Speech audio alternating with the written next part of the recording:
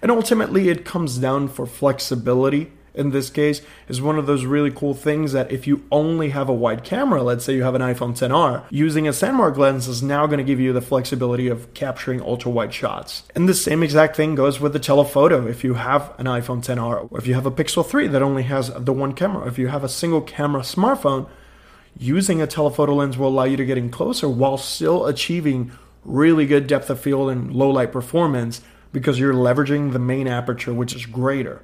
More light, better depth of field. That's why I mainly use these lenses. Whenever there's intent, whenever there's a plan and I want to capture my vision, I definitely leverage the Sandmarc lenses to achieve the flexibility I need.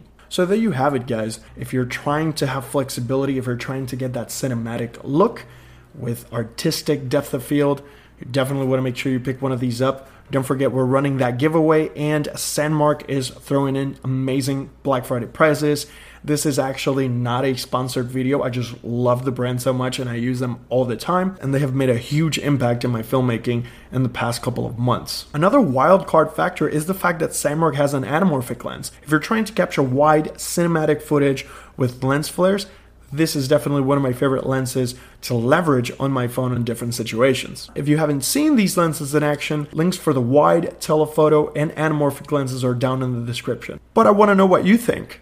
Let me know your thoughts in the comment section down below. If you have any questions or suggestions, drop them down there so we can continue to create relevant content for you. Once again, thank you so much for sharing your time with me. Happy holidays and good luck. Hello everyone, thank you so much for taking the time to check out the latest episode of Crop Factor. Now for more context on this episode, feel free to visit youtube.com/EMT Films so you can contextualize all the information that we provide on the audio experience. You can also follow me on Instagram and Facebook where I post behind the scenes content on everything you see and hear. Thank you so much, have a fantastic day. What's up everybody, welcome back. Thank you so much for taking the time to hang out. I want to share with you why I still use Sandmarc lenses with my iPhone 11 Pro Max or pretty much any phone that has an ultra wide lens. Now before we proceed, we're throwing a Sandmarc Black Friday giveaway. One lucky winner will win the Pro Edition. And this is the ultimate Sandmarc lens collection. It includes the telephoto, wide, macro, and fisheye lenses for your iPhone. All you got to do to participate is let me know in the comment section down below which is your favorite Sandmarc lens. Make sure you're also subscribed to Sandmarc's YouTube channel and my channel. And the winner will be released on December 6th via the comment section of this video and the community tab on my YouTube channel. So I get that question all the time, EMT, why do you still use lenses even though the iPhone 11 Pro Max in this case has the ultra wide, the telephoto, and the normal wide lens? And honestly, it comes down to virtually two things. The main camera on most phones, in this case on the iPhone 11 Pro Max, has an aperture of 1.8. This means that whenever you're taking a photo or a video, you actually have more light coming in the lens. And one of the side effects is that you also have greater depth of field.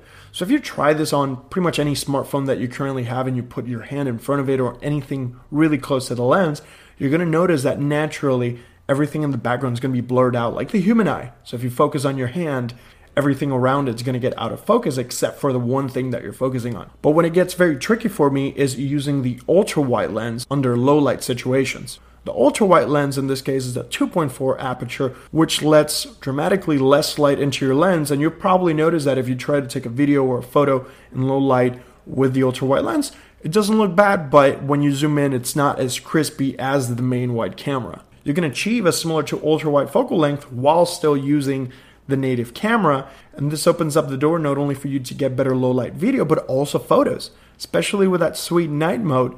If you wanted to capture more in the frame and you physically don't have the space to move back, popping in a Sandmarc wide lens on your standard wide camera will dramatically increase your field of view, giving you the functionality of the night mode while capturing more in the frame.